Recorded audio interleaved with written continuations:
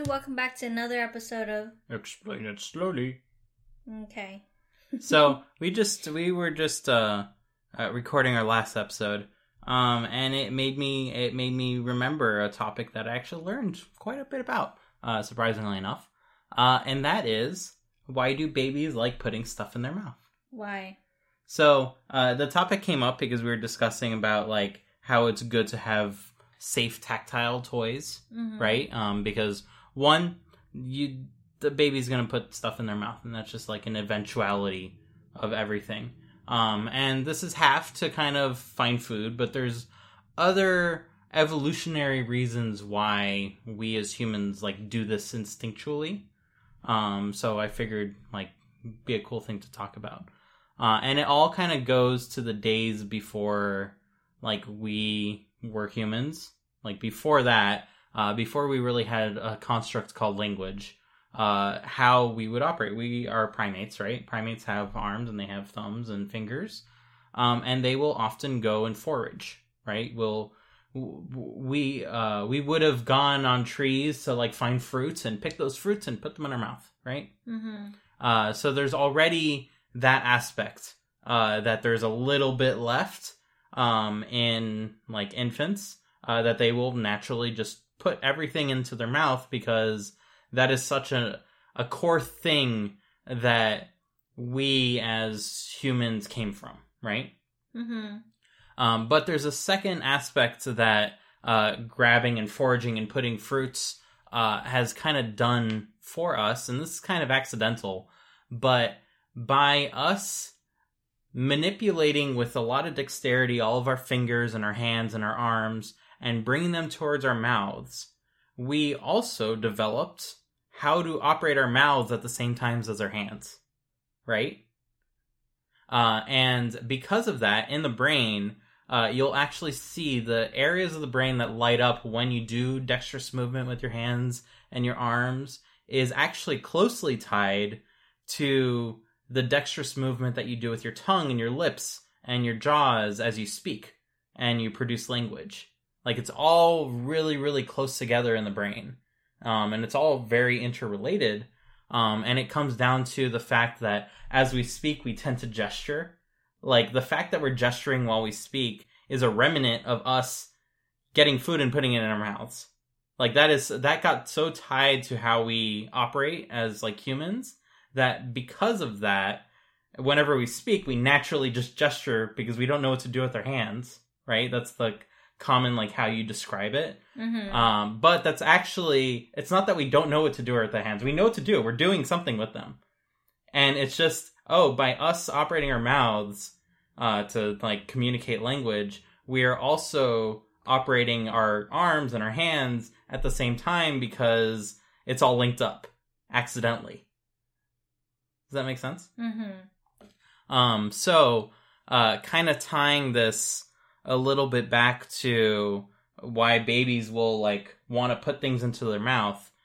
This is actually something that's super tied in with all of that. So not only do you have I want to put stuff in my mouth to taste it, I need to, like, forage because that's something that I know how to do from birth. Mm-hmm. Like, I know how to forage and put stuff in my mouth, and either I survive and, like, that's a good outcome, or I die and I eat poison, and that baby does not live to see very many days.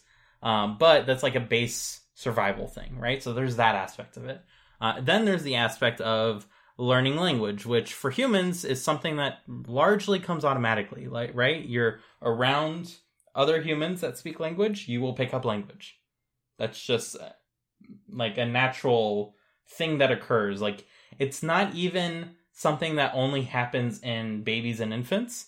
It will happen to adults. You put an adult that does not speak a language in a community that does speak that language, they're going to learn how to speak that language. Not through trying, like, not through education, but just they'll pick it up. Mm-hmm. They won't speak it the best if they don't try to do it properly, but they will pick it up automatically, no matter the age. It's like completely independent. It's like something so ingrained with who we are. And part of that is, as babies cannot talk yet, like, their larynx physically did not descend enough for them to make vocalizations that make sense. they are starting to train their mouth and their tongue and try to make sounds. And because the mouth is also used to eat, that all gets jumbled up. So as they're trying to learn language, they're also using their arms and bringing the stuff that their arms are touching, because their fingers are full of neurons and they can feel like very dexterously. And because of that, they're bringing stuff to their mouth that's also getting excited, like neural excitement from that same like behavior. And therefore, like, it's all coming together. Does that make sense? Yeah.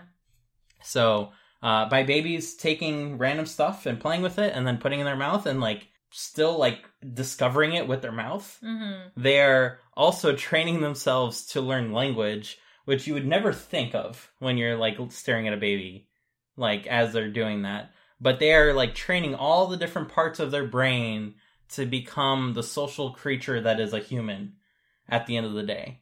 And they need all of that interaction to happen for them to calibrate where their mouth is. Is it open? Is it closed? What are they feeling? What's their tongue doing? Because your tongue does a lot. Like, we don't pay 2 cents of attention to it, but, like, your tongue is making all these fancy sounds with 0 effort. And it's very good at it, right? So, yeah, that's what I wanted to share. So maybe this is a little bit of a short one, but I thought that was like a really cool topic that I learned a long time ago. And yeah.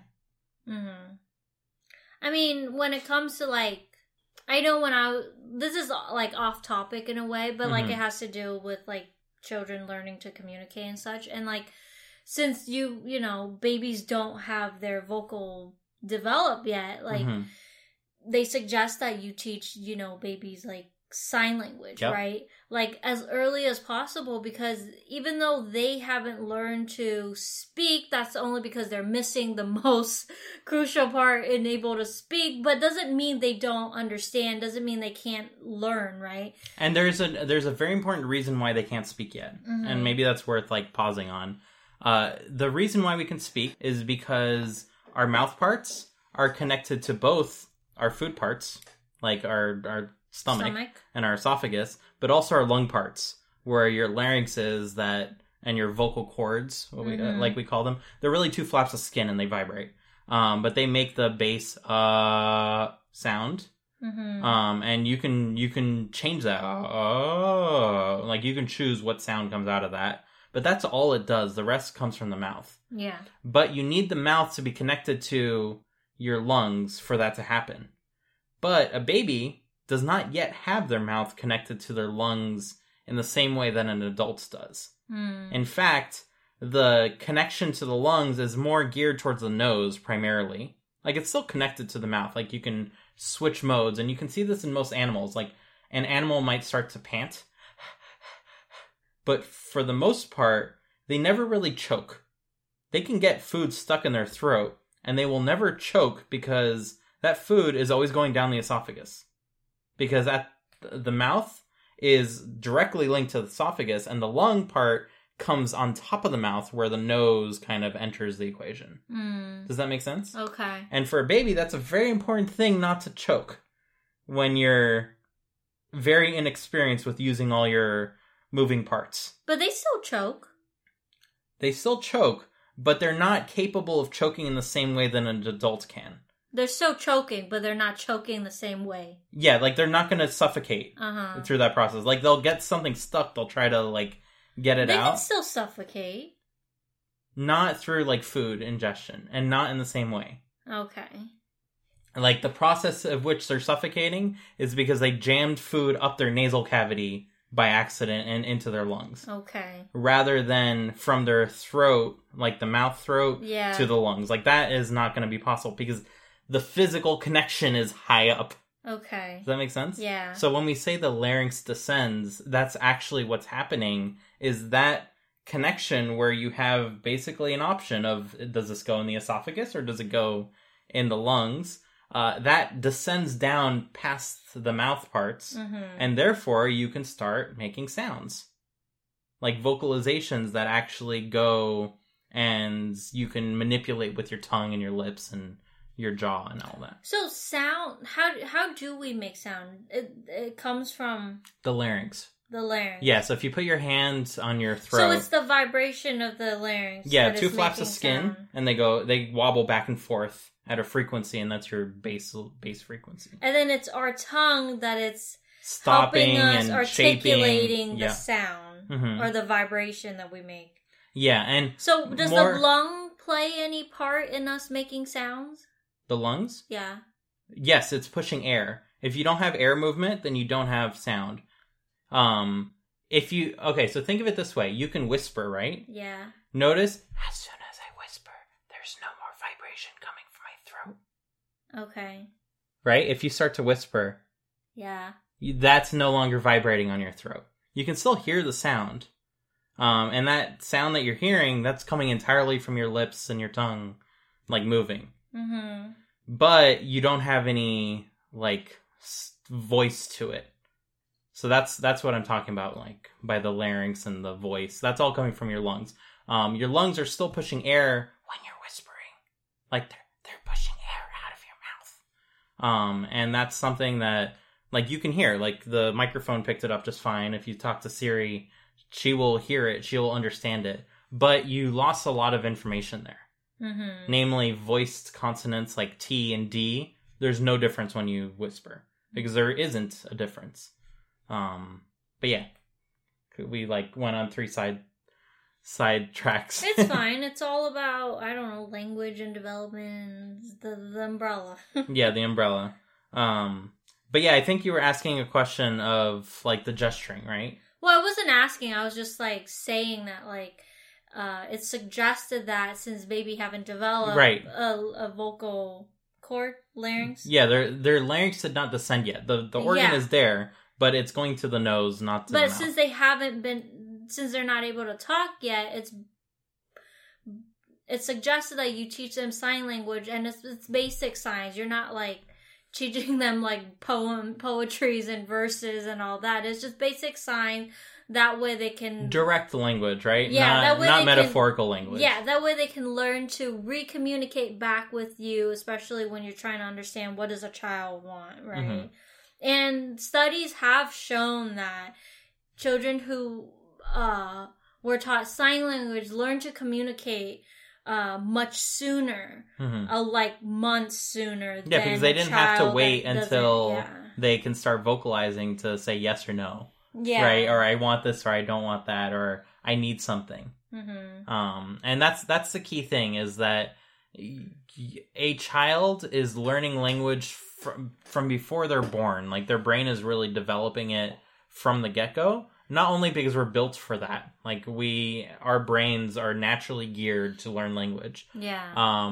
But because, like, they're hearing it, right? In the womb, they're absorbing it. They're actually hearing vocalizations and speech patterns, and all of that is entering their brain and starting to formulate. And especially once they're born, it's even easier for them to start hearing and tuning their ears to selectively pick out language from background noise. So as soon as that's happening, like, unless they have a biological issue that's causing them to be deaf, like, they will pick up language immediately. And one thing that you can do is teach them sign language while you are vocalizing. Like, don't pick one or the other. You use everything that you have available to you to really, like, cement what they're learning, because they're understanding you. They're starting to understand you from the get-go. But you can teach them sign language. You can teach them how to communicate back with you before they're able to communicate with vocalizations. And that is 100% a great thing to do, because, like, why not, right? Their brain is working. Why not get it like, learning faster? Because once they have a feedback mechanism, then they can really start learning, right?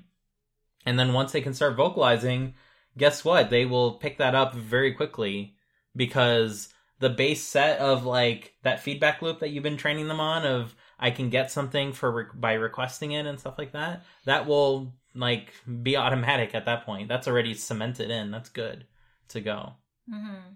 I mean, especially for, like, a newborn, like, there's no such thing as, like, over learning Mm-hmm. because that's what they do, the first few years.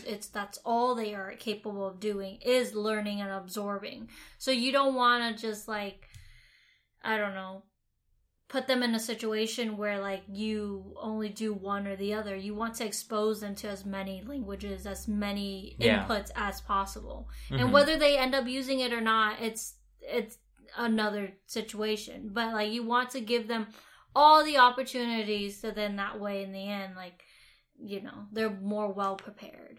Mm-hmm. Yeah, there are a lot of studies that show that early on, if you do learn multiple languages, especially very disparate languages, like that are not at all the same, they have very different grammar, very different vocabulary. If you do learn that very early on, you are pretty much set to not only learn many more languages in the future, like very easily, compared to I only learned one language growing up and therefore like I'm not at all prepared to add one more to that. So one, you can learn many other languages. Two, you have much faster problem solving skills as a result of that, because your brain has already kind of suffered through that difficulty during the period of time where your brain doesn't really suffer that difficulty. It just absorbs like a sponge. So you're already creating like circuits in their brain that can help them learn a lot of things very rapidly and very efficiently because you put the effort into getting them to learn a second language or a third or a fourth. It doesn't it's just more than one is the key thing. Mm-hmm. And turns out most people end up getting that, like the more than one, through schooling. Namely, you learn to speak English, but then you also learn to write English. And I don't know if you've ever read something out loud that was like written on a page in proper written English. It doesn't sound like spoken English, right? The delivery is totally different. The choice of words is totally different. You're learning a separate language when you're learning to write, right? That's something that's happening. But it's a very similar language to the one you're speaking. And therefore, there's just a few separations in your brain that are happening. And you may not have as easy as a time learning how to write if you only know one language already. Whereas if you have learned multiple, like sign language is very different from English. The grammar structure is totally different. The vocabulary doesn't even, you can't even make a connection between them because one is using your hands and one is using your mouth, right? It's totally different. And that's a great way of kind of setting a child up for success, because then they have the start of tools that they can use to do much, much more afterwards. Mm-hmm. I mean, among just the two of us, we already speak we know 3 different languages, right? At least. Yeah. So then, I mean, with our child, either we're expecting a genius to come out after this, okay? Every day of the week we're changing languages. They'll know what day of the week it is by what language they're greeted in the morning with. It's like, bonjour, it must be Tuesday today. Well, this is all new to us. I mean, we learned all of this in college and stuff, but this is now going to be it's real. The time for us to really put it into practice and experiment. I know the word experiment with a child, it's bad, but that's what most of the time you do as parents, right? You try new things. Right? No, experimenting is bad when you're not doing an experiment, right? You're not controlling your variables. You're just throwing things at a wall and seeing what sticks. Yeah. And it might stick for reasons that are not useful. Yeah. Right? That's what's bad about experimentation. If you're experimenting by actually testing out a hypothesis and validating if that worked or not, then that's useful for everyone. Because you learn from the mistakes of what didn't work, right? Yeah. And you get your kid interested in the scientific method, which I can't say enough good things about. They kind of blossomed our whole civilization into what it is today. I don't know. It's a minor thing in the grand scheme of things, I'm sure. But scientific method, A+, would do again.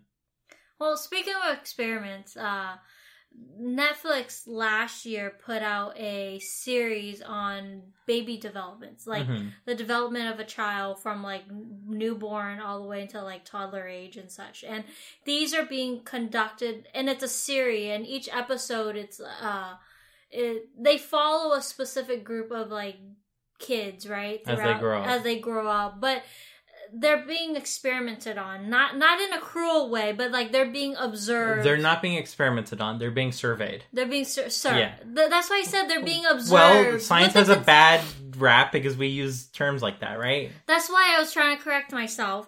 That, you know, with the consent of the parents, of course, and everything, and like these are being conducted by like actual scientists and in trying to figure out like what these certain things that babies do, because babies can't really communicate back with you, right? So there's all sorts of experience as to like, oh, why do babies constantly put their hands up into their face? Or like, you know, why do babies do certain things? Is there any reasoning, or is it just... is there benefits having a mirror next to them while they sleep? Things like that. So, I mean, it's really good. I think it's called just Babies. And like, and the thing is that, like, a lot of these scientists and researchers, they're doing most of the experiments on their own kids. Like, they're observing their own kids because they have, like, a sample right there with them all day long. They started off as scientists, and then they got the perfect creature to observe.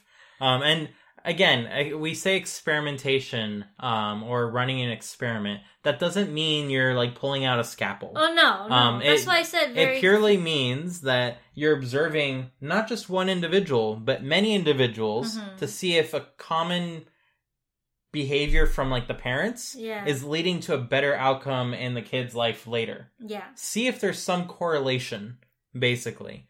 And oftentimes, like a scientific process like that has to be done in 2 steps. One, you do an observational study, which is what they're called, where you try to identify something that is happening, right? Like, oh, hey, I gave this child a mirror, and it seems like they were a lot more dexterous with their hands in a shorter amount of months. I'm making this up. I don't know if that's the result that would happen.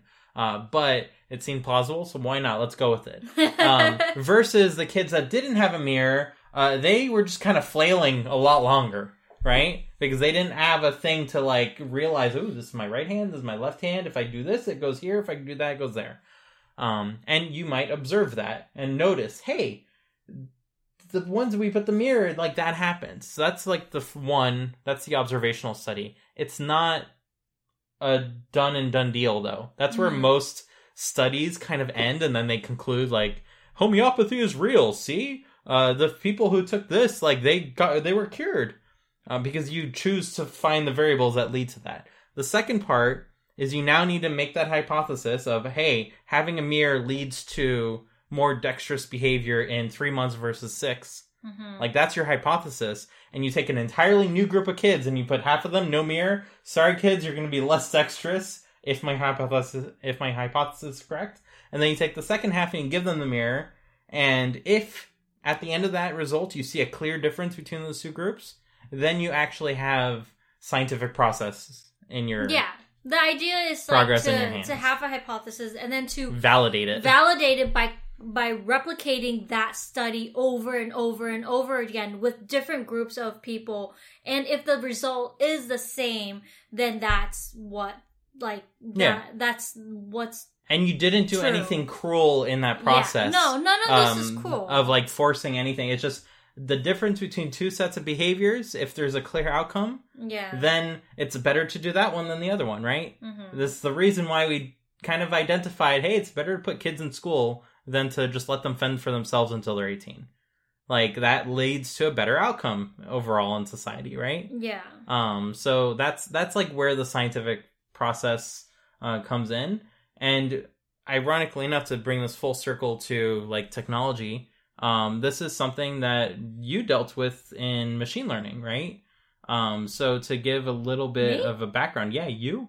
A little bit of a background. Several years ago, you made kind of a demo application that would identify sign language letters from the camera, right? Mm-hmm. So if you make a sign with your hand, the program would say, hey, you're making the letter A, or you're making the letter M.